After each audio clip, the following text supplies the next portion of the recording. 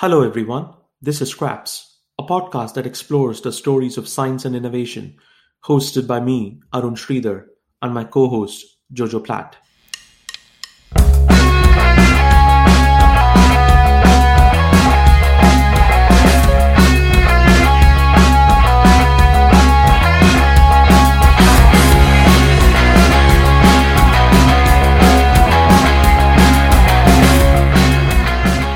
First, a very warm welcome to all of you who have taken the time out to listen to us in the midst of your busy schedules. Please go one step further for us. Please spread the word about our podcast and share our podcast link with your friends and family. I'm sure they would love to hear the stories as much as you do. And if you use the Apple Podcast app, please rate and review us. If you use social media, please engage with us on Twitter and LinkedIn. Your feedback, retweets, and mentions will be much appreciated. Let's get into the podcast for the day. A few weeks ago, I was uploading one of our earliest episodes of the podcast, and I came across this beautiful voice of one of my favorite commentators. As I clicked on the ad, I listened to his smooth, silken voice weaving through some of the facts that was in the back of my mind, so much so that it reminded me of one of the very first poems I remembered learning while in kindergarten in my native language of Tamil. It was about an Indian astronaut called Rakesh Sharma who went to space on a Russian rocket to take the picture of the moon and, more importantly, of India in all its glory. I was 3 years old when this event happened, and I had my family rave about it for years. And here is an audio that I listened to, and I would love for all of you to take a listen to that for yourselves as well. ऊपर से भारत कैसा दिखता है आपको? जी मैं बगैर किसी झिझक के कह सकता हूँ कि सारे जहां से अच्छा. This was an iconic conversation. 4th April 1984. For the first time in history, an Indian was floating in space, miles above the Earth, and describing that experience to another Indian on Earth. Let me introduce you to these two people. Squadron leader Rakesh Sharma, the first and only Indian to have travelled to space, was in conversation with the then Prime Minister Indira Gandhi. Wearing a bright white giant spacesuit and barely able to stifle his grin behind his giant glass visor, Squadron leader Sharma was sitting inside the Soviet space station Salyut 7, while Mrs. Gandhi was in the Doordarshan studio in New Delhi. I was 23 years old when this happened. I just started out as a commentator at All India Radio in Hyderabad.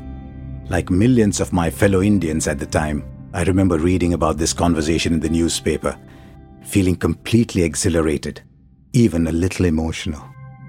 India's space aspirations had gained its enduring symbol. An Indian had managed to break free from the grasp of gravity and had reached where few humans had reached before. What an unbelievable moment.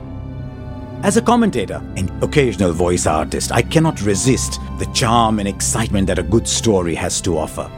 I search for such stories quite regularly in cricket. To me, every match has the potential to be a solid thriller with its own drama and subplots. But when I heard the story of how India reached space, I wasn't just drawn to it. I was a little stumped as well. For centuries, humans have been undeniably fascinated with what lies beyond the Earth's thin atmosphere. Indians are no exception to this. But what's exceptional about India's space aspirations is the fact that they were deemed impossible right from the start. This is a classic underdog story, one that I'm incredibly excited to narrate. It's a thrilling, how did we get here saga that has all the elements of a good thriller, an action-packed opening chapter, many affable protagonists, unforeseen twists, a ticking clock, and a world-class ending. From ATS Studio, this is Mission ISRO, a Spotify original podcast about how India reached space. I'm Harsha Bhogle.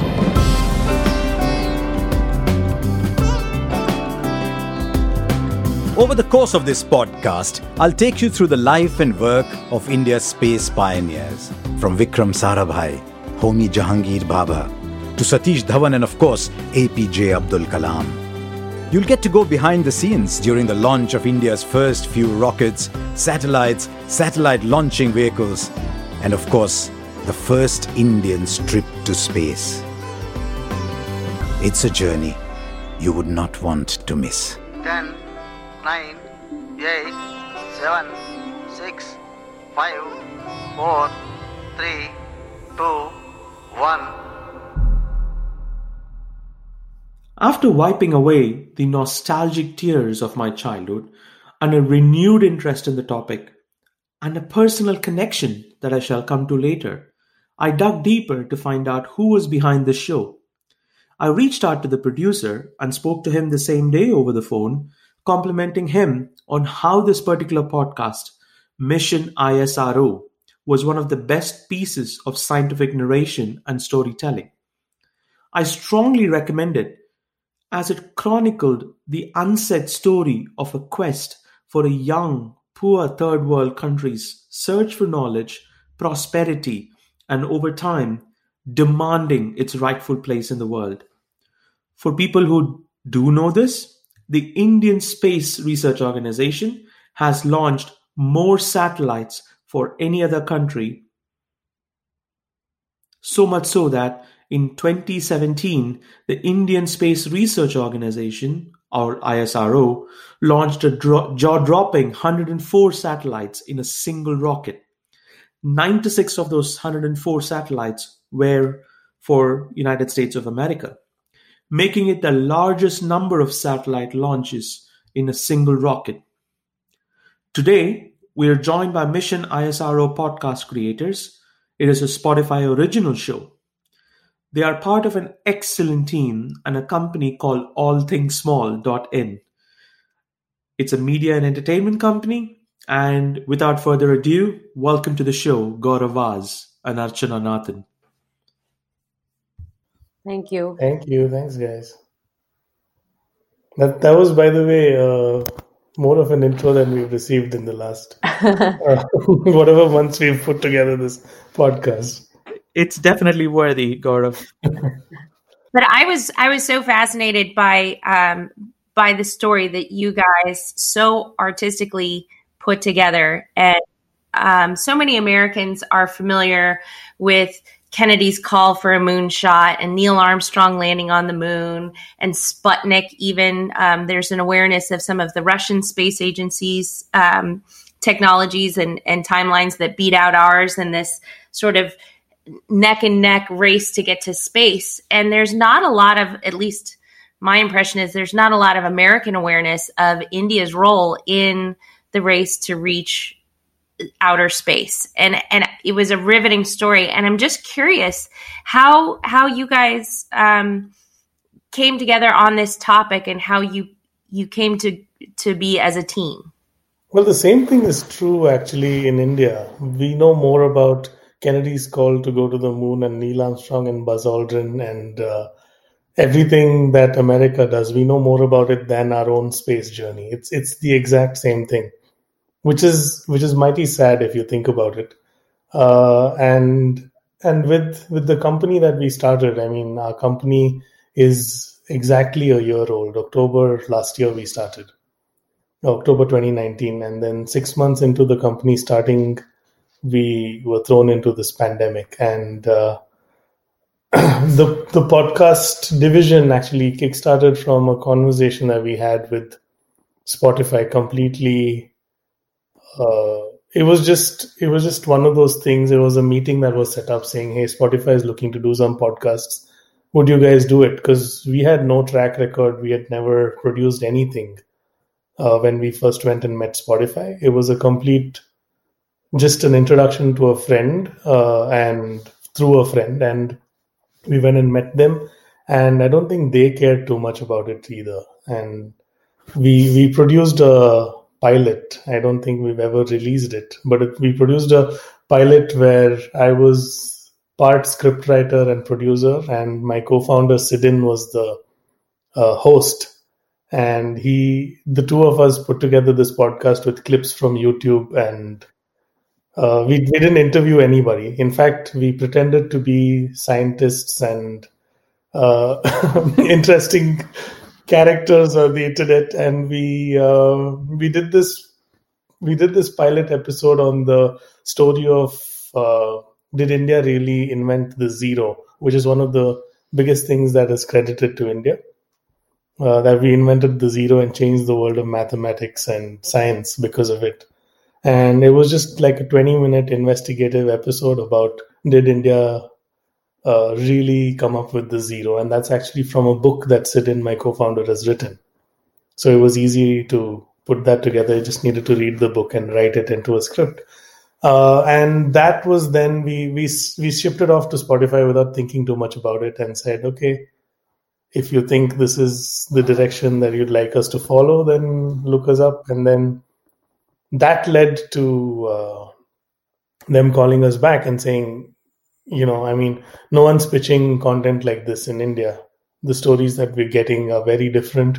And do you have other ideas? And we sent them actually, our first presentation that I made and sent to Spotify was a series of, I think, 40 different podcast ideas, saying, here are all the ideas we can think about.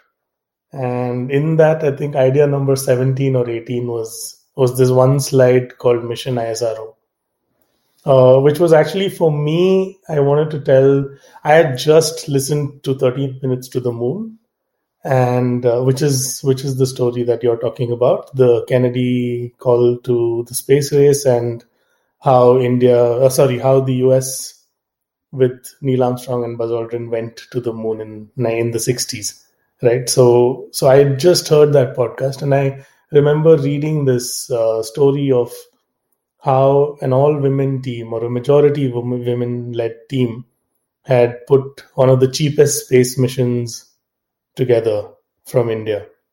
And I think it cost a third or a fifth of the cost of sending a regular space mission or a moon mission. And I was like, why don't we make that the story? And that's what Mission ISRO originally started as. And then I think Archana was researching some completely different idea for us at that time. It was a story that we were trying to do something completely different with. And she was actually you were also writing another podcast for us at the same time. Right, it's a podcast that's still running.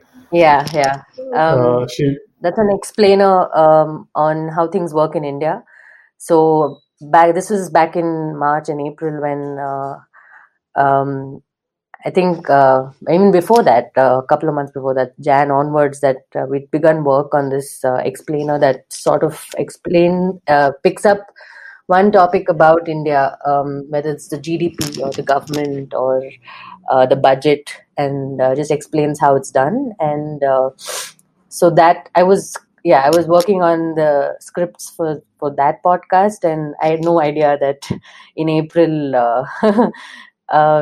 that all of this, actually whatever Gaurav already said, that they had pitched and that this was in the pipeline, I had really no idea. So it was only in April that I decided to Gaurav made an offer, and like he said that he asked, I was freelancing for them, so then he said, why don't you come on board full time? And so it's April when I joined, and my second project was it's a good time to get a job, Archana. Yeah, right at the beginning of the pandemic when everybody else was losing theirs.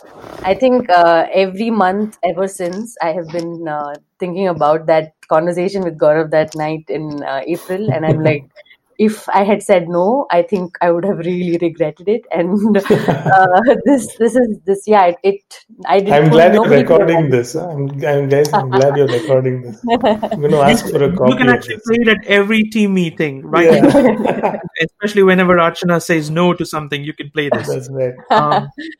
And by the way, for the listeners, I think the other person that Gaurav is referring to, called Sidin Vadukut, most people, especially most South Asian graduate students in India and kind of immigrants to the United States would actually know of Sidin's very, very, very famous blog. And one of his famous blog entry I'm just going to read it out loud. If anybody wants to go and Google this, it's still up. I just checked half hour ago. It's called as The Travails of Single South Indian Men of Conservative Upbringing, or Why We Don't Get Any ... Close quotation mark. I think Siddin, I've known Siddin's work for many years ago, just in the world of blogs, and that's around the start of how blogging started. And Siddin's blog has always been one of the most entertaining ones. So when I found out that Siddin was also one of the brains behind the show, I was extremely thrilled. And that's when we made the decision to actually bring both of you on the show, just to tell us the story about the Mission ISRO podcast, which I think the hidden stories behind the actual story is what we are interested on this podcast. So thank you so much. So when we started this, it was meant to be the story of those women who sent our moon mission, put that together. But when we actually, I think Siddin, Archana and I had this conversation once, and then we said, why don't we start at the beginning? And we went through some heartbreaking discussions about what was the most iconic Indian space moment, and to me it was always the Rakesh Sharma going to space. But if you think about it, that was not ISRO at all. And we've already discussed that in the podcast, so it's not maybe it's a spoiler, but maybe it's not. But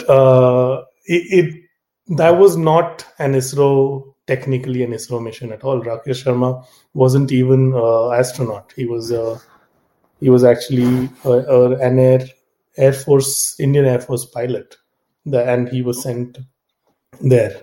And but the impact of that line when he said "Sare Jahan Se Acha," which again I grew up believing he came up with it on the spot, I was like, wow, that's one way to prepare for a moment, right? And do you want to translate what "Sare Jahan Se Acha" means for the non-Hindi or non-Indian listeners, Gaurav?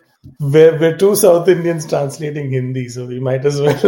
It's the same here as well.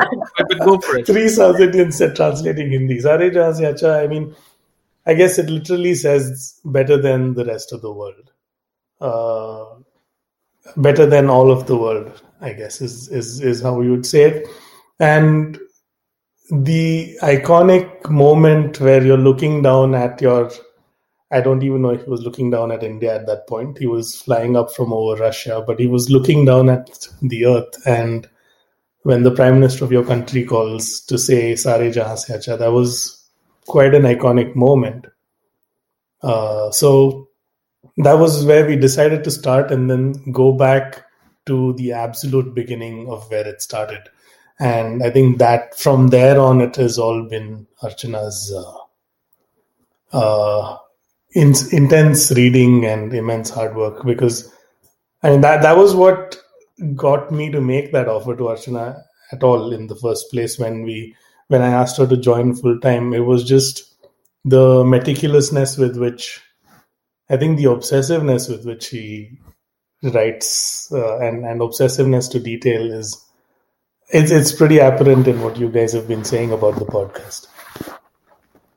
It's a beautifully written and woven story, the way you guys have put it together, and the meeting of the right people at the right times. And Archana, now that I've heard your work on the other podcast and some of the political machinations of India, you can kind of see the political influences that came to play and people's ability to tap into their networks, which is something we talk a lot about within our fields. It's as much who you know and your connections and how to get to those people as what you know, and putting that all together as a package was great. What was the most surprising part of the backstory that you encountered when you were researching this? So I have to say that I'm not a science journalist at all. So I don't really have, I've not written about science a lot in my career as a journalist. 7 years that I've been a journalist so far. And I'm going to say that is what makes it so refreshing, because the way you've done it, you've actually done it exactly how most of the science journalists would actually not do. And you've said it as a story, which is, for me, that is the biggest touching point of this. But I'm going to stop glowing about this, and I'm going to let you talk. Go for it. Right.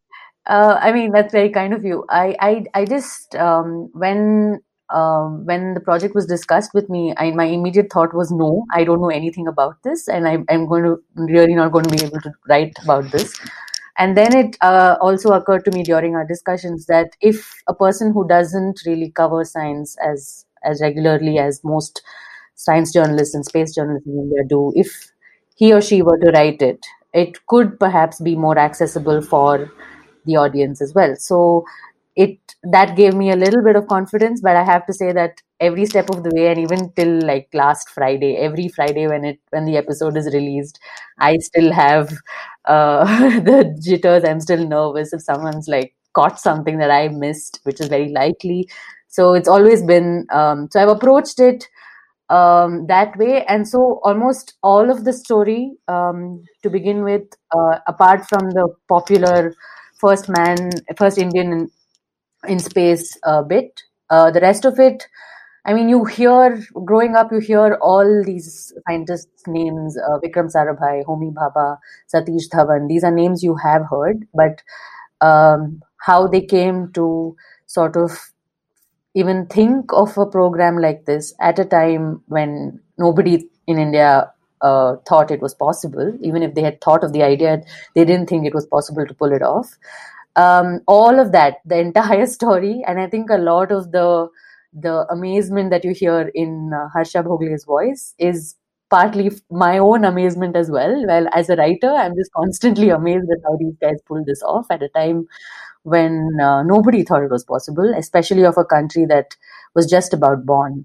So I think a lot of it was pretty incredible. And I think one of the biggest, some of the biggest things that like sort of surprised me was the fact that these were not just scientists, but like excellent managers and visionaries, and they were able to pull both of these things together. And that's probably what set them apart from other scientists and other visionaries as well. I mean, the scientific community was already pretty established and doing a lot of incredible work when India was independent.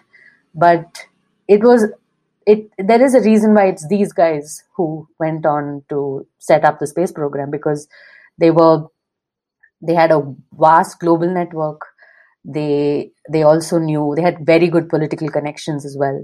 They knew how to, they knew exactly what they were doing. They were taking a chance, but they also knew what they were doing. So I feel like I was constantly amazed by how I kept discovering new management lessons through this entire story.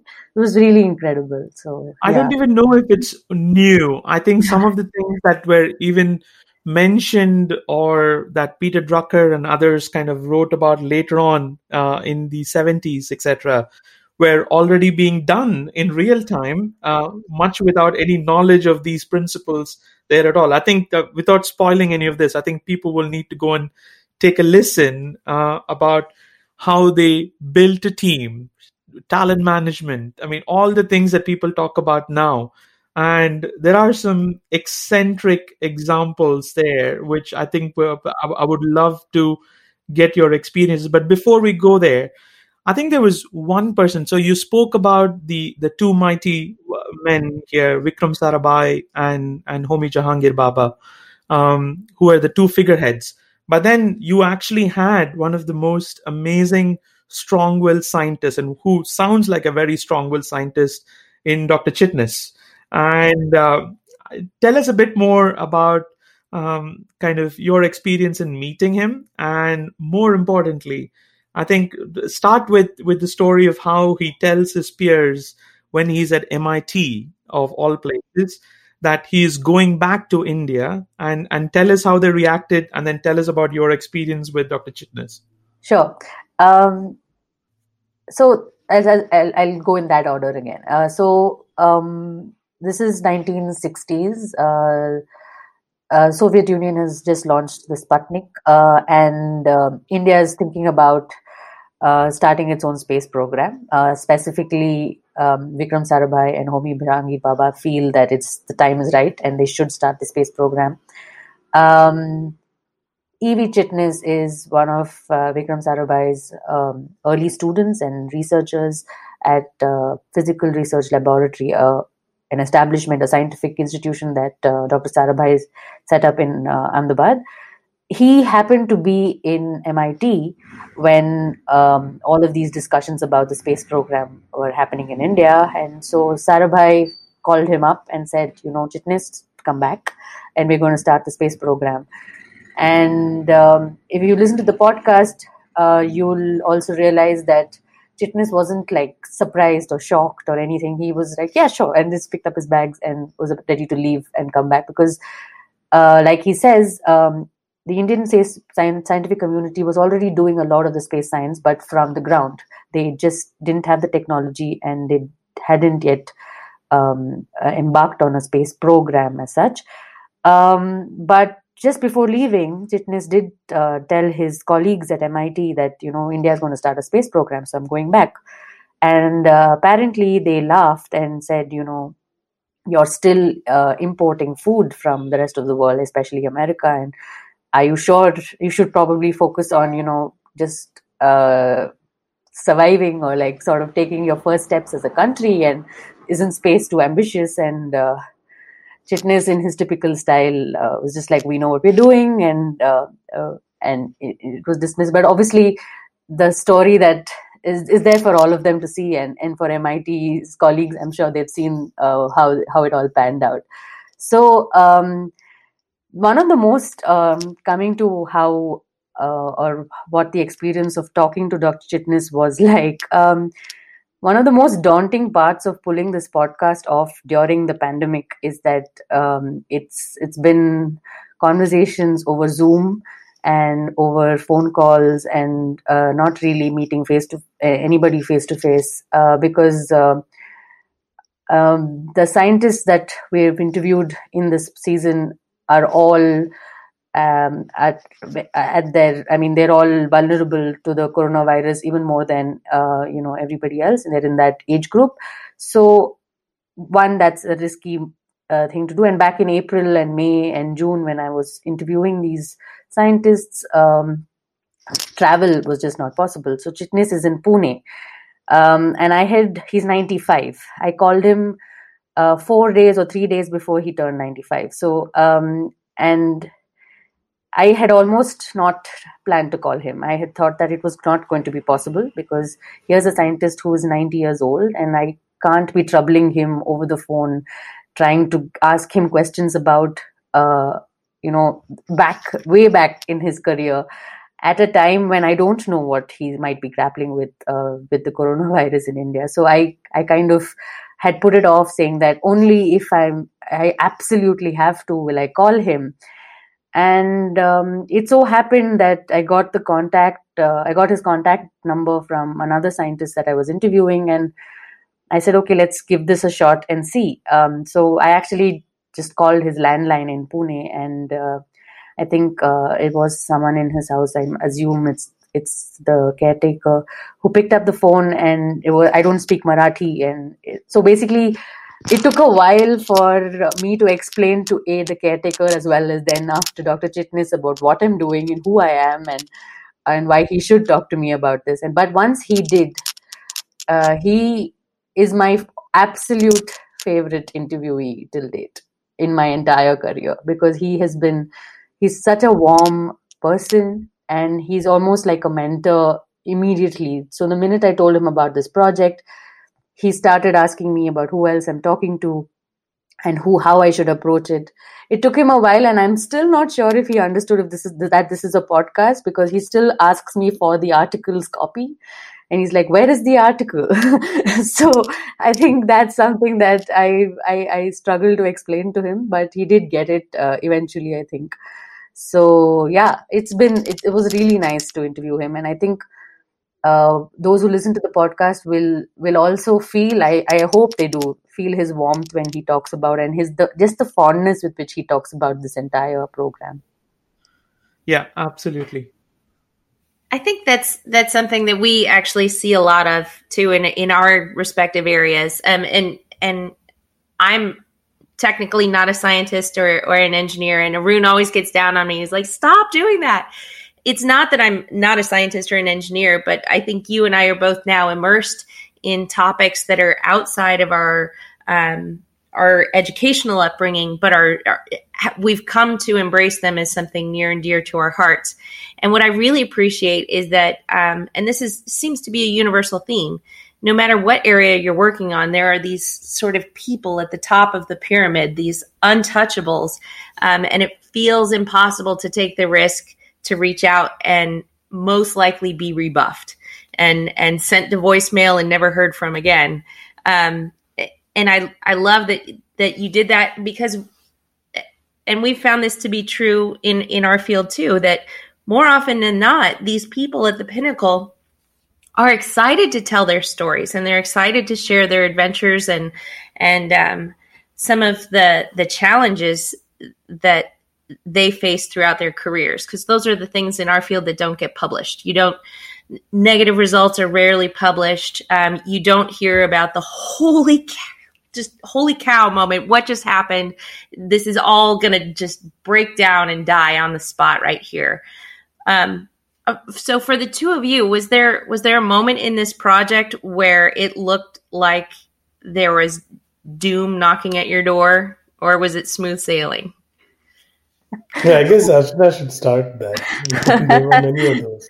There were many of it. So I think, like Gaurav said, none of us have done a podcast of this scale, or even just, I just written a script for an explainer that whose story began and ended in the same episode.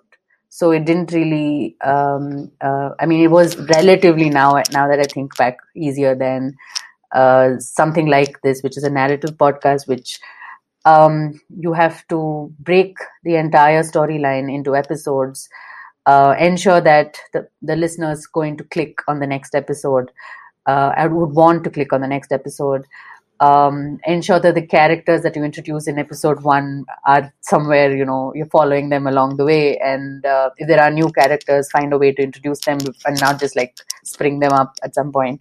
So a lot of those challenges, and literally everything was learned on the job. All of us constantly like on calls. I don't think I have ever sounded like I knew it or I could do it. I've always been calling Gaurav and Sidin and been like, I don't think I know how to do this anymore. And we went through a number of processes, and we had a great team to sort of help us out throughout the stage, from the discussion to getting in touch with a lot of the scientists. Again, since this is a field that is very specialized, there are specific people who are covering this as journalists. So when I approach somebody, the first question is, who are you and what do you know already about space science for you to be writing this? So a lot of those roadblocks were sort of we overcame those because there was support available from ATS with journalists, our co-founders who knew people. So that's sort of helped break ice. Apart from that, I think I just enjoy reading and research quite a bit. As long as you don't make me write, I will happily write. I'll happily read. And I'll read forever and take notes and whatnot, but I don't want to turn it into anything. So I think because I enjoy that, I was happy putting together the story from across sources, books, interviews, a lot of, very surprisingly, I think one of the earliest things that I discovered is that the story of the Indian space program isn't actually already documented in print. Which I assumed would have been done already, because ISRO is not an unknown organization. And so one of the things that came up in my discussion with Dr. Chitnis as well was that why is there no history of this Indian space program? There are bits and pieces available in books, but it's not put together in one place. And most of this is in autobiographies of Yeah. Dr. APJ Abdul Kalam, of Pramod Kai, and Yeah. other folks who have actually been there, but none that has actually been a more factual kind of chronological event marking of that, which is what I think your podcast does in a fantastic way. Right. So yeah, I mean, we read a lot of the books, and then the question was also about, not finding people who are available to talk about this. There is Pramod Kale, there is E.V. Chitnis, but the podcast requires a whole other skill to be able to explain concepts and scientific parts of the space program that in a very accessible way. So I need their time, I need their energy and all of that to like sort of explain. And then we've already lost people like Dr. Yashpal, Yuva Rao, who would have also made for great interviewees. So we had to make do with those who we could easily access and sort of interview. Then there were books. I think the first roadblock we hit was just, I think, finding enough people to interview and ensuring that there are enough voices and all of that. And the second roadblock, I think, was breaking down the entire narrative into 12 sections, one that ended on cliffhangers and began with cold opens, and we were all of that. I think these are words that are now my everyday, but I did not know them before April. And that, and I think thereafter also writing. I think writing for audio has been very different in my experience to my previous writing, and that I've had to change. And a lot of the ATS team has been really helpful in pointing out where I become very verbose and like literary and like come back to more conversational. Even though Harsha Bhogle does great justice to, I mean, he would, if I had written even better, I think Harsha Bhogle would have done even better justice also to the writing. He's sure if he ever gets to listen, he would definitely kind of be laughing. So I think yeah, I don't know if I've covered all the roadblocks. I just want to say that there were many roadblocks, essentially. Yeah, and self-doubt is a natural process in science, and I think which I think as scientists it's almost in the blood. But a lot of people give up science because they can't take the self-doubt. They can't take the failure. So I think what we're finding is that the so-called soft skills of resilience, of keeping at it, although it's ingrained in a scientist kind of mentality, not everybody who does science actually keeps at it. So therefore, it's natural that when you do a story about science and a scientific topic, that you kind of have those self-doubts, but it's turned out great. So yeah, I just want to add one thing. Sorry, I just one of the things that sort of gave me confidence was actually from the ISRO story itself.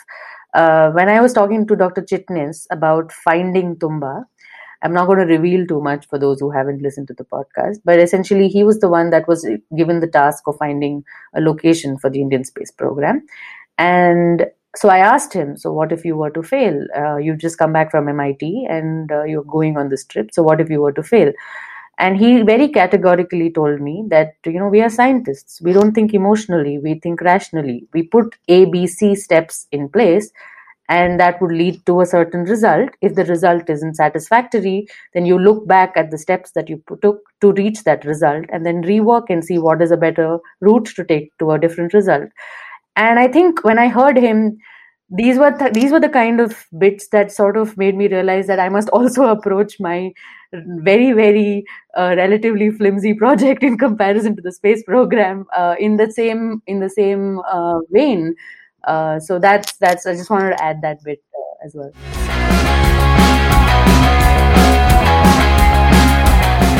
Sorry to break this up, guys. Just wanted to remind you to rate us on your podcast application.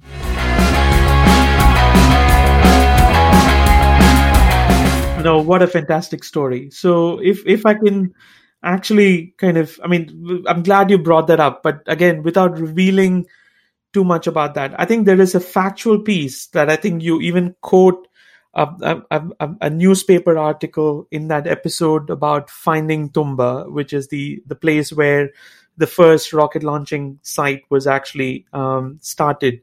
Once again, I must state, this whole thing is so amazing, not just because of the ingenuity and the inventiveness of the Indian space scientists, but about the fact that, I just want to draw in what the world looked like at that point of time. And I think if you listen, especially for the folks who are not from this part of the world and having known a bit of history about this was a world which was at the peak of Cold War.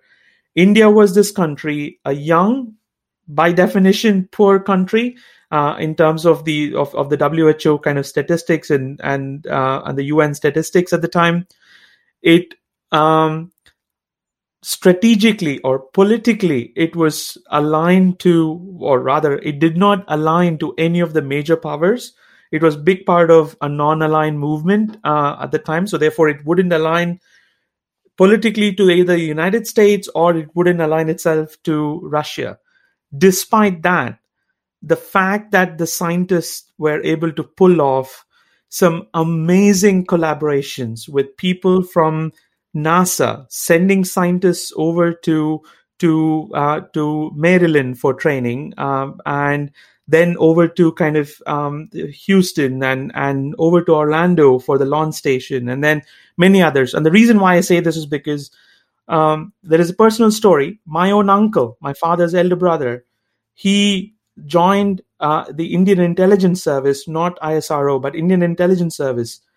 The story goes that he's really a nerd, and he goes to interview for Philips at the time, which is the first multinational to ever come to India back in the late 60s, early 70s. He did not join. He finished his exam at the time to get into the company within 15 minutes. My father, who was in high school, kind of asked, why didn't you why did you finish so quickly? Was it really tough? And he said, no, I've answered everything. So that kind of a guy. He gets into the job. His name was first on the list because it's a merit list. And then he goes to the site and he says, I don't like the site. It's filled with asbestos. I don't want to die of asbestos poisoning. And therefore, I'm not going to work here in the shed. And then, nevertheless, later on, he goes for an interview. Back in the days of postcards, he goes in train for 3 days to Delhi. And then they're hoping that on a week later, there would be a postcard that would come back saying that the interview went well, etc. There is just one sentence, and he was a man of very few words. My uncle just sent, going to America, cannot reveal more, see you in a few months. And then he just signs, and that's the only thing. My grandfather kept that very postcard until he died. And I think it's still there somewhere in my house because we are a family of collectors of these things. But the reason why I say this is because in that world, there were people, and he trained at the Kennedy Space Station in Orlando to do. So it was not just space science, but also many other areas that the Indian government was able to establish collaborations, international level collaborations from people from US, from Russia, from France, and from many other countries, and then launch this. But there is this one very religious harmony story, which I think is something that is so unique to India, I think. Gaurav, do you want to set it up so that people can actually go and listen to it? This is the same episode that Archana was talking, which is in Finding Tumba. You don't have to reveal any of the plot lines, but we really want you to kind of just kind of explain this to people. And I think there are some interesting things in there. Do you want to do that? Well, I mean, Archana totally should, because she read this, and this was actually I think it was a blog article on a website that we came across where they were talking about how Tumba was the perfect location for our first space center because it was east facing. It was very close to the sea, and I think I also saw a documentary recently on YouTube, which was about how with the current SpaceX launches that are happening. SpaceX is trying to relocate an entire town because they also wanted like a peninsula or a piece of land that was jutting into the sea and where the sea was relatively calm, that they could keep trying their rocket launches from. So I think this was a problem faced everywhere in the world. But what made it especially interesting in Tumba was there was just the only big structure there that they could use was a church, and I think our space scientists saw this as the perfect spot and then wanted to take over that entire village, which meant moving a church out of a village and all the villagers out into another village. So, and if you know anything about India, trying to do things where you destroy religious structures is not the best thing to do. It's not kindly looked upon. It's not looked upon nicely at all. But given that, I think it was navigated really nicely with them talking to the priest at the village, and there is the moment. When we produced the episode, I never thought, like, I really liked it, but I never thought that would be something that resonates so much with people. But the number of people who have written about it and told me that the moment where we literally read out someone's interpretation of what the priest's sermon might have been. I don't think it's an accurate retelling. Was it, Archana? I don't know. I doubt it. Actually, this is even though it's from the same the website or the blog is from the same tradition of the church, but I think it would have to be a paraphrase or a summarized or a retold version of it. But from all that I have read, it seemed like Father Pereira meant those. I mean, would have said something like that, because apparently he was someone who strongly supported such activities that would benefit a country or a state or even a population. So I feel like it came closest to what we could find. But yeah, even I didn't think that would be the moment that everybody would be so taken by. But it's fascinating to see the reaction, truly. You have a very unique ability and history of bringing together multiple religions for sort of the common good. And what I really loved about the whole story that you guys have put together is that this is really not a story of making sure that we're the first to do something, but like you said in the quote, we are the best. And this is a tremendous demonstration of team science and overcoming religious barriers, economic barriers. When the argument was made, we're a young country, we don't have the resources to put on a program like ISRO, and the answer simply was, we can't afford not to. And I really love the way you've been able to pull that team spirit all the way through the story from beginning to end. It's there's no success without the whole team. The most important thing, though, with the way India approached reaching space was, I don't think the early scientists, at least, and the three men that we talk about repeatedly, Jawaharlal Nehru, Homi Bhabha, and Vikram Sarabhai, I don't think they wanted to be the first or the best. They just wanted to have a space program. They just it wasn't a race, and it wasn't like they weren't comparing us against anyone else either. They just realized that having this technology or being able to do this will, as in one of the episodes we talk about, will leapfrog the country instead of an organic slow growth process. And it truly did. There is an episode that I think closer to the end of the show where we talk about the impact that just the television has had in India. And I mean, television didn't start in India as an entertainment thing at all. It started as an educational tool.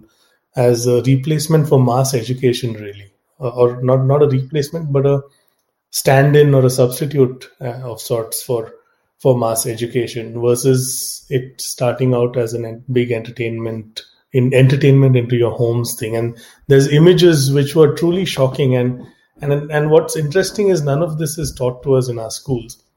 The truly amazing thing in all of this for me was there are pictures where there are hundreds and thousands of people sitting in a village and looking at one single television. I mean, literally 3 rows behind, you cannot even see what's on that screen. It was a small CRT television screen. And there's a picture with hundreds of people in front of it listening to a program about farming. Yeah, which is the most important kind of statement that you folks make, that is also accurate as well, that it was the biggest scientific communication experiment in the world and is still to this date the biggest scientific communications experiment. And I think that was Arthur C. Clarke's statement. That wasn't. Which I think is fantastic. I mean, the fact that, and again, that was a scientific experiment that was done in collaboration with NASA, where NASA wanted to develop other satellite technology and satellite communications kind of breakthroughs, and they needed a population that was large enough and still be amenable to actually having this outside the boundaries of their country. So therefore, I think the story goes that Brazil and India were probably in the running, but again, due to various other kind of science and political factors, etc., I believe India won, and mostly due to the ingenuity of the people who were at the helm. And that led to this incredible kind of social experiment that led to the dawn of television in India, while most people in the US or in other parts of the world were already exposed to other forms of television at that time in the 70s. So this is where technology, we talk about internet and we talk about WhatsApp and Instagram and other things, but this is the first time where a real technology was given in the hands or to people, and it was put in the hands of people, and it was seen as a tool for greater social good, which I think is the most incredible historical kind of viewpoint of this particular experiment. And it's called as Sight for All the People, and people can go search it on Wikipedia, but I strongly suggest, if you want to know the history of that, again, go back to the podcast, which is one of the most recent kind of episode at this point of time, but I think there will be a few others. Can I just transition from there into history a bit, not just of the space program, but especially as a proud Indian who lives in the UK. Most people who come to London, they always go to the Tower of London to go see the Kohinoor, especially all the Indians, and I think people of Indian origin. And very few people actually know that one of the most strongest rulers, and probably I would say, dare I say, scientific pioneer in rocketry was from India. And his armory and his war robe is all located in Windsor Castle. And there's a reason why the British people, especially the East India Company, held him in such a high esteem. And there's a reason why, despite him being the greatest adversary that they ever had, they still have things that were taken from the conquest to be displayed here in Windsor Castle. Do you want to say a bit more about that link? And I think for our American audience, there is a very close connection that you bring up right at the beginning of that episode, which is to their national anthem as well. Okay. So this is, I don't know if this is a spoiler, but I could can I name the ruler as well? And how does this work? I'm not really sure. But yeah, I think one of our earliest pioneers of rocketry was this Mysore ruler called Tipu Sultan, and his father as well, Hyder Ali. And This is the story that's actually not that it's not unheard of, in at least in the last. I mean, I've seen this written about at least in the last few years also. It's a fascinating piece of history about interconnections with a piece of innovation that's done in one part of the world. Through war, it reaches another part of the world, and then again through war, it reaches a whole other part of the world. So it's pretty. For me, it was really fascinating to see that connection with how even terrible things like war did do this little bit to further perhaps the science behind rocketry, and in that sense. So yeah. As a question to you guys, how much do I reveal? Because this is a pretty interesting story, and I don't want to our listeners to feel like they've said it all. Yeah, absolutely. So do you want to tell, I mean, I think the way, let me do the honors then, Archana, without revealing the plot here. Right. I think it has to do with the very phrase, I can't do a Harsha Bhogle, but I will try to be the closest impersonation of that. It is the rocket's red glare in the American national anthem that speaks to the plumes of fire and smoke that comes from a rocket being fired. That was fired when the poem about that ultimately became the American national anthem was written in during the war between the British troops and the American soldiers. It was fought in Maryland, and that connection and the rockets that was fired there, and how is that story of that, and the reason, or rather where the rockets came from originally, where inventions that were made by an Indian ruler in the late 1700s, that ultimately the British took that technology or that know-how and ultimately developed their own tools, and 60 or 50 or 60 years later, they were fighting on the other side of the world with the Americans, and that's how the story travels. Thanks for that, by the way. Yeah, and I don't know if many Americans also do realize that part of history. I know a lot of, especially some of the pageantry and the American lore, and certainly the songs are a big deal in my upbringing. But I didn't know that there was an international influence at play here. Yeah, absolutely. So one other thing, you rightly touched a bit on some of the leadership lessons. And I think we always hear more recently and in the last few years that scientists are born to do science, and leadership, or what is called as soft skills, is not natural to scientists.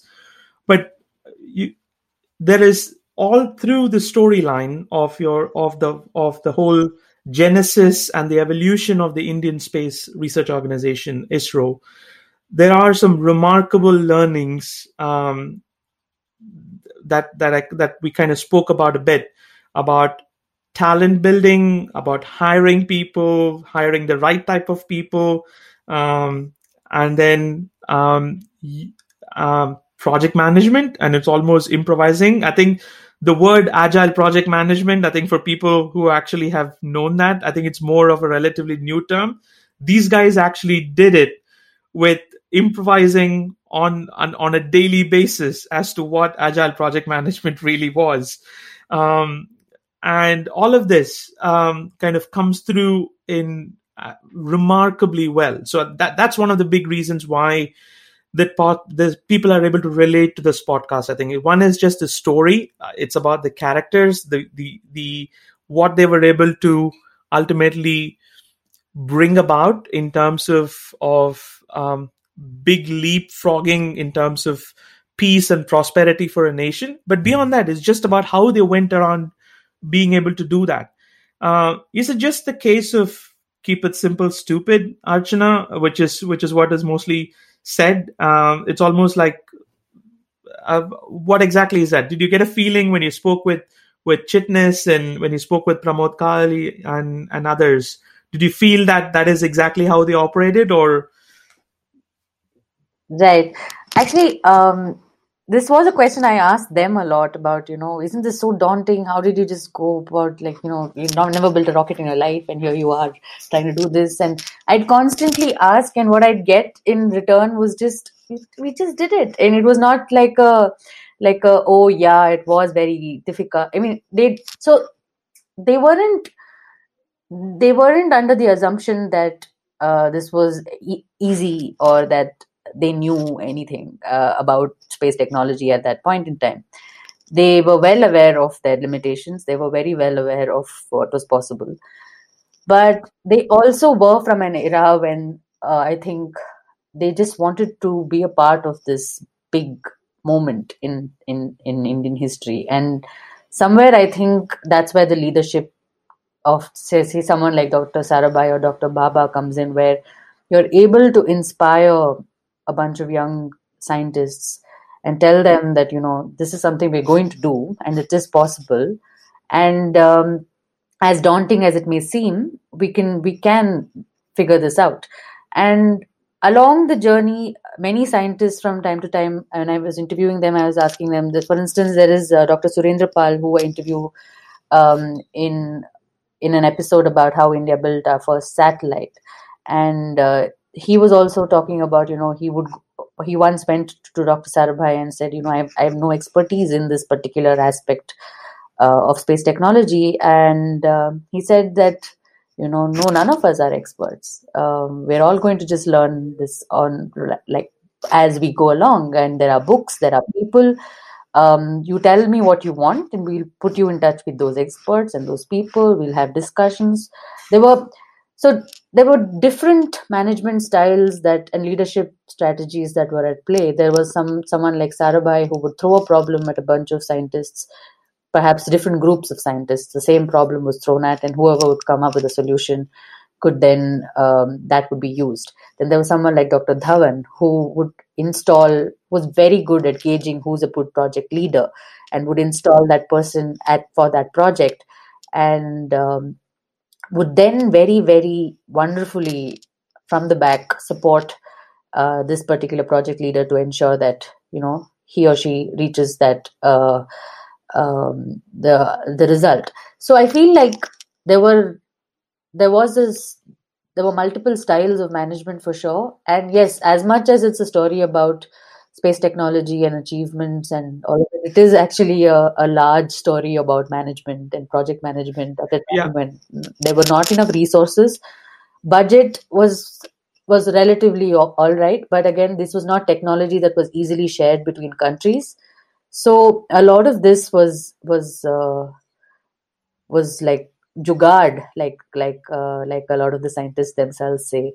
So I think it's inspiring to see that, and for me at least, almost unrelatable to believe in this kind of vision and be like, okay, we can do this. At a moment, it's all charged with a kind of wanting to do something for the country. They were also, as much as the top leadership, even the scientists were pretty clear that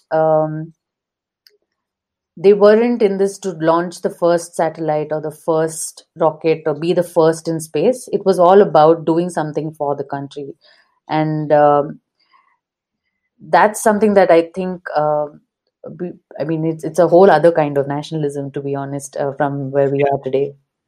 Yeah, absolutely. So I think for the people who are listening, the word jugaad is very difficult to frame or translate into English, but it's almost like you do with what's available, but you make the best use of it and you achieve the objective that you need to do. So there's no compromising on the end objective, but you actually make do with what's available to hand to achieve that. That's the best translation that I can come up with for in a politically correct way.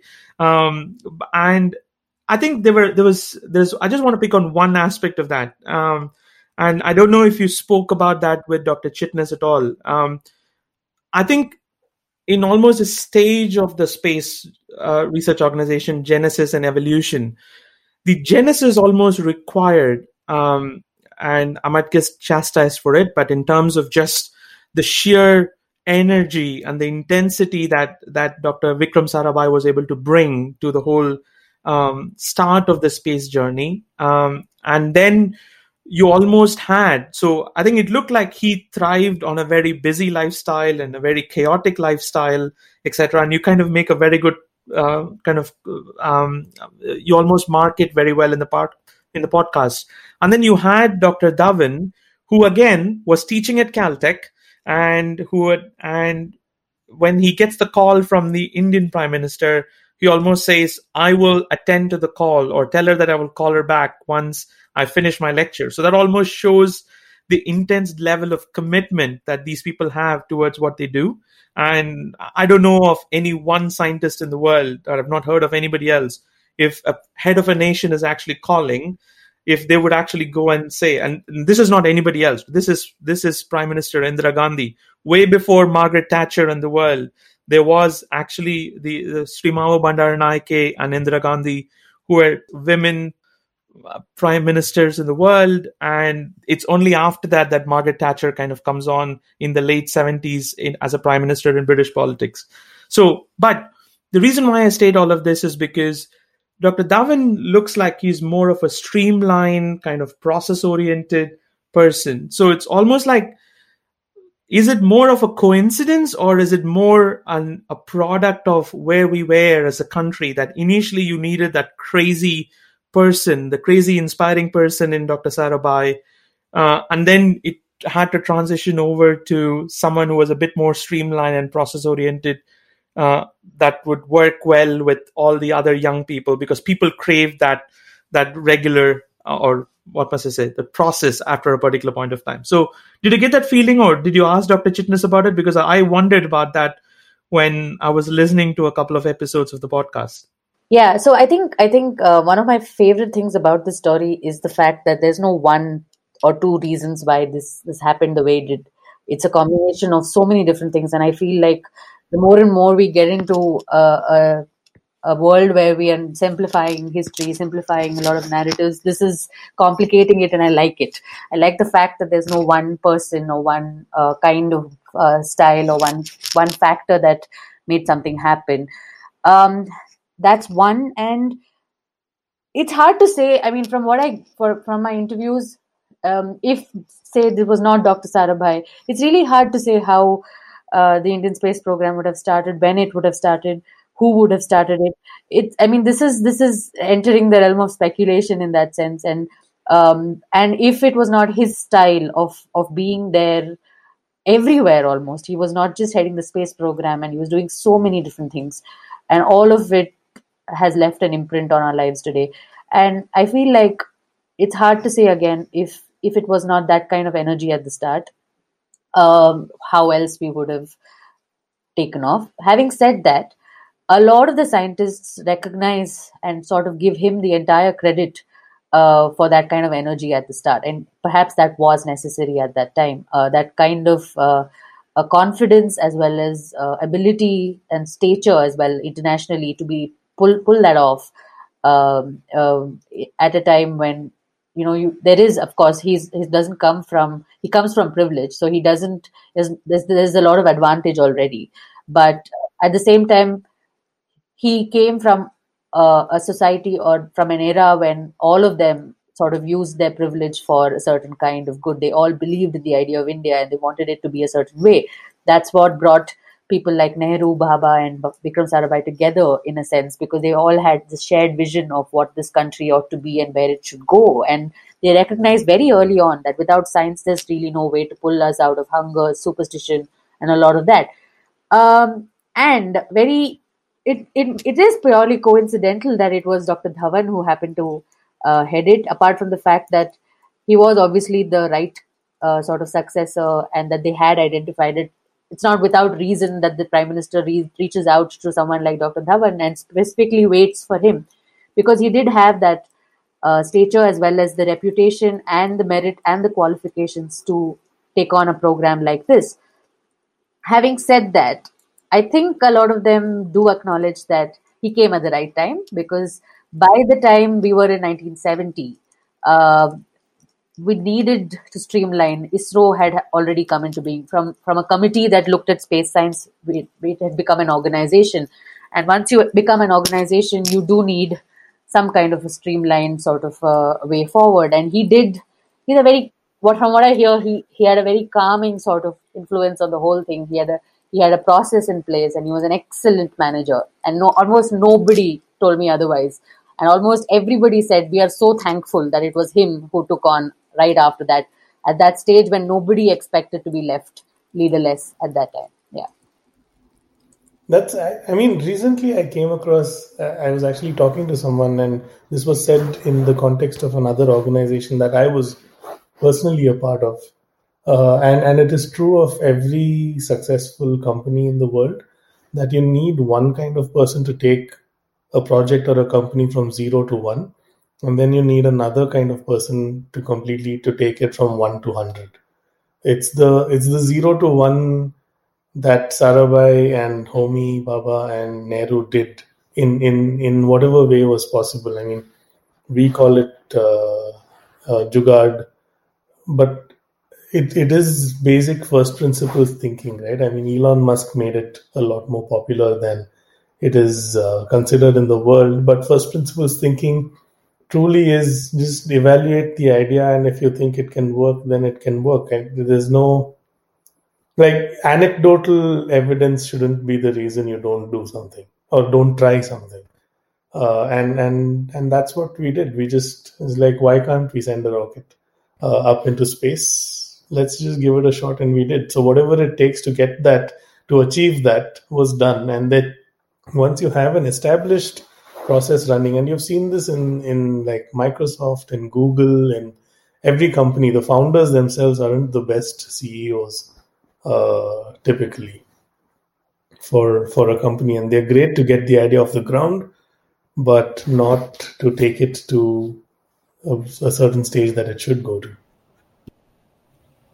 We've definitely covered that with a lot of our friends and guests, that the idea man or woman isn't necessarily the best leadership.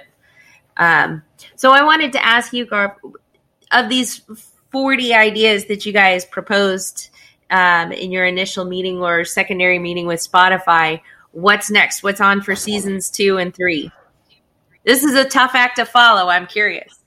Well, with the podcast itself, there's still a couple of episodes to go with Mission ISRO. So we're still in the process of, I think we'll evaluate it once the entire podcast plays through. And then, I mean, it's not like we can turn this around in a week or two. This is going to haunt Archana for another couple of months once this is done. She's already trying to wiggle her way out of it. So it's going to require some convincing on all fronts to get this going again.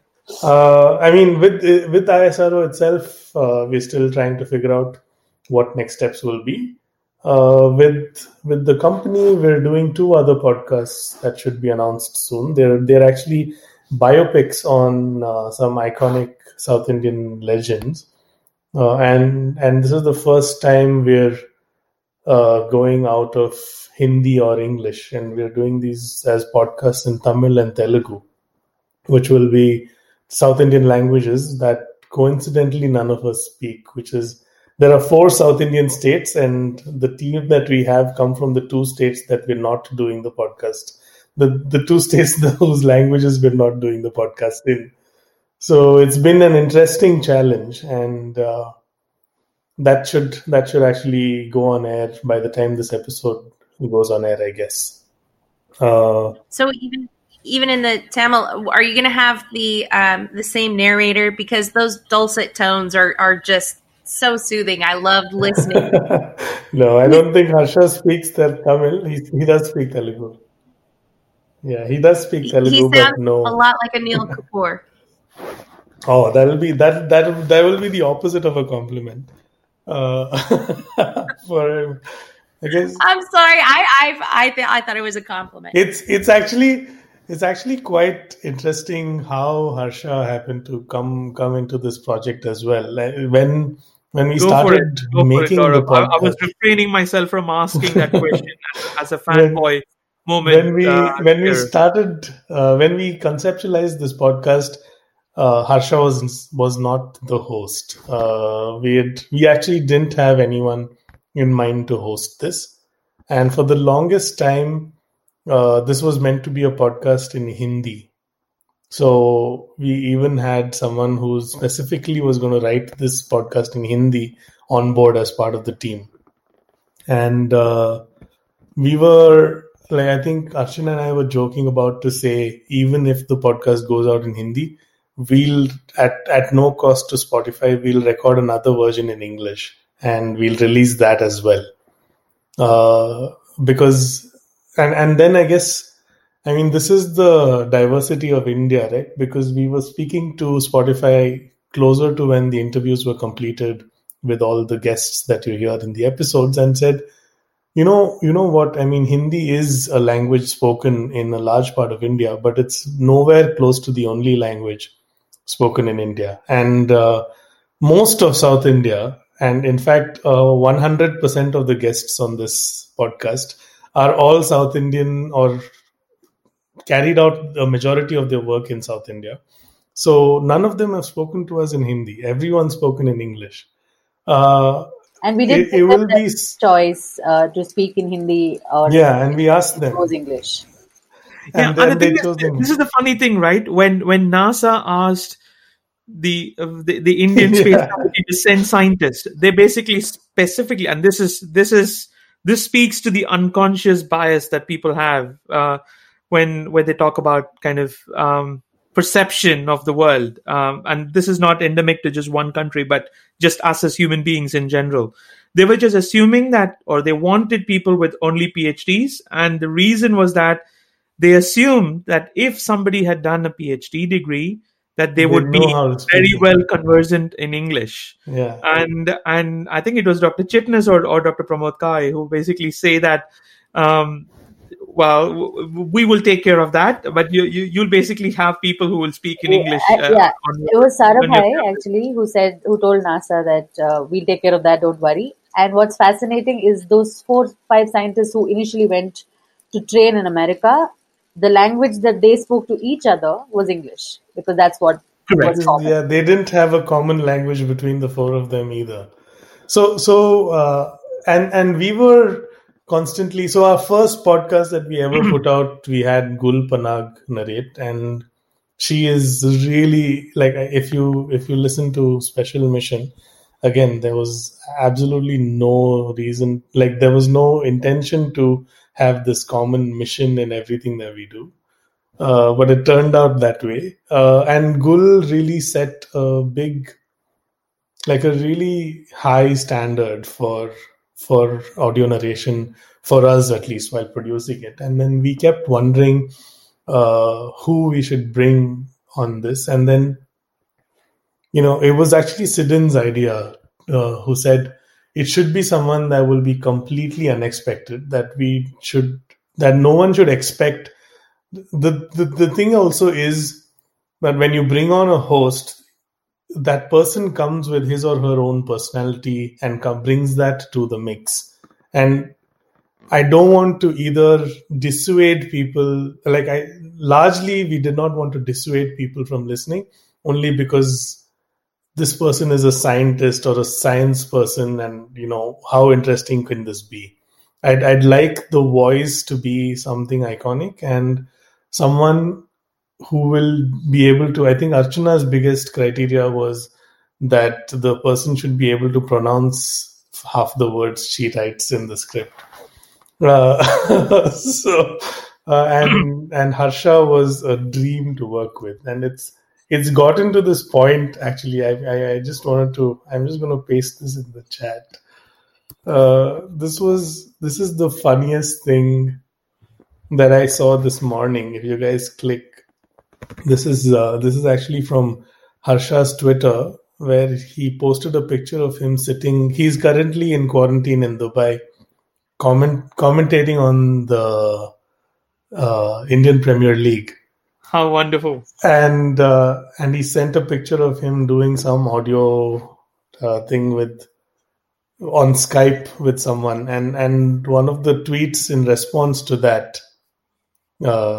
Actually, I should send you this link. This is the more important link. The tweet in response to that was, "This must be Mission ISRO that you're recording." when actually Harsha has completely finished recording the entire season before he left to the thing. Yeah, and I think this is probably for there's a tournament that's going on called Indian Premier League, and I think the Harsha is one of the guests for one of the analysis shows that he does for CricBus. So I think looks like, and probably it must be something like that he's doing, but definitely not our podcast. But the thing was, I mean, when we even reached out to Harsha, Sidin, I think he had mentioned this in passing to Sidin online somewhere, that he was lamenting, saying the only people approaching me with things to do are people who want me to do more and more of cricket. And his cricket-related engagements are so tightly controlled because that's his entire personality and career, at least, not personality. And he's very selective on what he does with cricket because that's his identity almost. So when we went to him saying, will you narrate a podcast about space science? I think it was just a matter of no one else had asked him this before, which really worked in our favor. So I think this was agreed upon in like 5 minutes, where Sidin sent him it was a text message saying, will you do this? And he was like, what are the dates? Will it finish before I leave to the IPL? And we said, we'll ensure it finishes before you leave. And then he said, yeah, sure, done. This actually comes back a very personal kind of lesson that I follow in my life, which I think Harsha, and I've learned it from Harsha, and I think this is important for anybody who listens to it. He was on another podcast. Harsha was a guest on another podcast with another person who was also on this podcast called Jared Kimber. And one of the things that Harsha told on that podcast with Jared was the very first time that he ever he got a check for doing what commentary back in the early 80s in India. This was way before television, where everything was radio commentary. He thought that somebody had kind of mistakenly added an additional couple of zeros on the check. But then I think what's so humble and what's remarkable about Harsha, and I think this is the whole package that you guys have, and it's important to just talk about that. The thing that I learned from him is that he always says, and I've heard him say in a couple of places, that he never says no in his life. If it ultimately pans out, that's great, but whenever he hears an idea, he never says no. And he says, that's what has taken me into all of these uncharted territories in life. And I think that is a fantastic life lesson as well. And it's almost a story of the Mission ISRO podcast as well, is that I think the people who worked in it, some of those remarkable scientists, and what you guys have done is that, at least, even though you might have doubted it, as Archana was saying, you never said no to that. And I think we're all richer for that. And I think it's been a fantastic kind of, it's been a fantastic kind of experience just listening to the whole thing. And I've listened to a few others that you guys do at All Things Small, which is what ATS Studio, which is a production company that you guys do the podcast and also the other efforts. Do you want to say a couple of other things about your company, Gaurav, before we close? Sure. We started, like I said, a year ago, and it was actually a common friend of all of us who introduced us to each other, saying, I know all of you are looking to do something in the space of media and entertainment. And truly, all of us come from the most diverse backgrounds possible. Sidin, is an author and a journalist. Supriya is a journalist, editor whose entire project 52, the website that you were talking about, the plane crash, is. Devaya is a writer who worked for a comedy collective and wrote sketches for a living and ad copy. And I'm a computer science engineer turned musician who traveled the world playing bass guitar. And you were part of the Raghu Dixit project as well. Raghu Dixit project, yeah. So completely different backgrounds, and we came together only because I think And I asked this common friend of ours who put us together and introduced us to each other, like, what made you do this? And I think the only reason he thought it was good to do this, like none of us had run companies before. This is the first time for all of us running companies. So running a company actually. So and the reason he said he put us together was because our personalities would mean that we wouldn't fight with each other.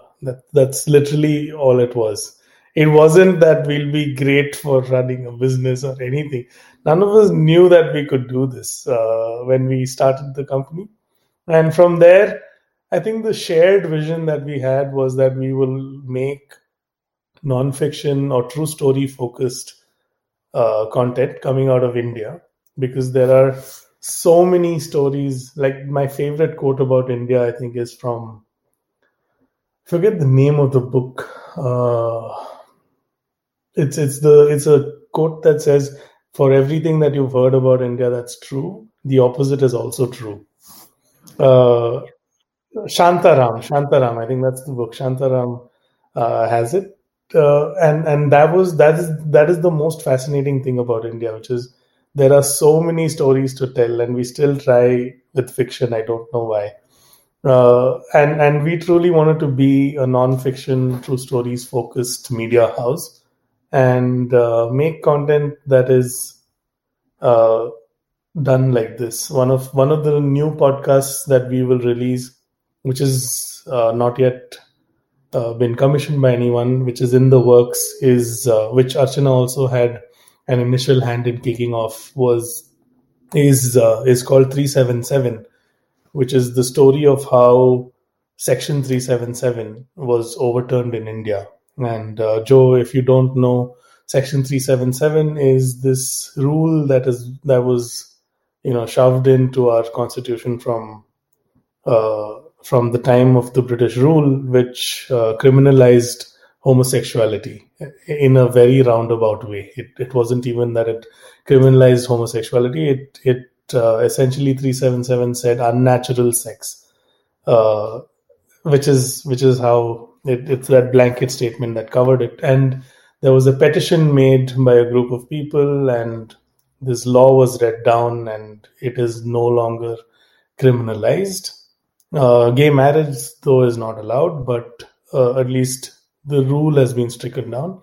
And there was a petition made, and there was an entire movement of people who went petitioned the Supreme Court in India and fought this case over years and got this done. So we got in touch with the original petitioners, the legal team that were involved, and that's a podcast that's currently being produced and should be out soon.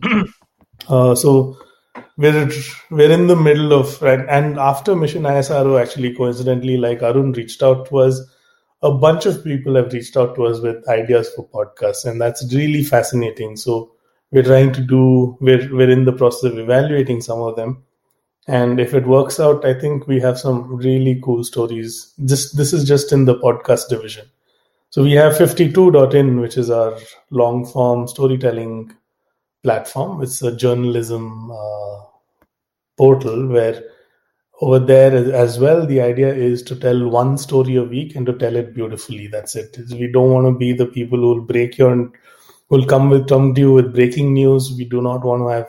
In fact, we have the opposite of clickbait titles. We have one-word titles on the on the site, and we have the opposite of how people say to write short and crisp and concise so that people can read it in one glance. Yeah, we have 5,000 word articles on that site and with one word titles. So it's crazy. We launched 2 weeks ago, and we've had 50,000 people read stories on our site, which is crazy. We haven't promoted it. We've just literally put out a cumulative 10 Twitter updates about it. Yeah, and the word is spread from there. So it's obvious to us that there is an interest in content like this, and as much as possible, we'd like to keep doing it. Yeah, and the market is massive, right? And I think this again speaks to how you guys are innovating and catering to the market. I mean, people talk in the area that we are in. Everything starts off in the Western world, and then it moves east in healthcare. I think unless you're in surgery and you're operating on people, that's when things move really fast to the other side of the world. Probably first before it actually comes to the other side. Yeah, so it's a fantastic job that you guys are doing, and we really, really hope that there is a season 2 and a season 3, possibly exploring what is now kind of the most recent story, which is the launch of the Mars mission at, I think, 1/3 or 1/4 of the cost that NASA ultimately did for its Mars mission. So I think it speaks to the ability of an organization that was built from humble beginnings and you guys have covered it so beautifully. Thank you so much for bringing the story to all of us. And I hope our listeners and everybody who is listening in kind of appreciate the pain that you guys have undergone to kind of bring the story to us. It's never easy. I think everybody hears the wonderful voice of Harsha in the front, and that should always be what it is because it's always polished and he sounds fantastic. But it's about the work and the people behind it, and we're really, really grateful that you kind of picked up the phone and you answered me, Gaurav, when I contacted you, and I feel really humble that you guys chose to talk to us. Awesome. Thank you for having us. Thank you so much. Yeah, Thank you. Absolutely. Our sound editor is Sayantan Chandran. The soundtrack was Digger by Acid Dad. You can find their collections on Apple iTunes Store, Google Play Store, Spotify, and many other platforms. This is Arun and Jojo signing off.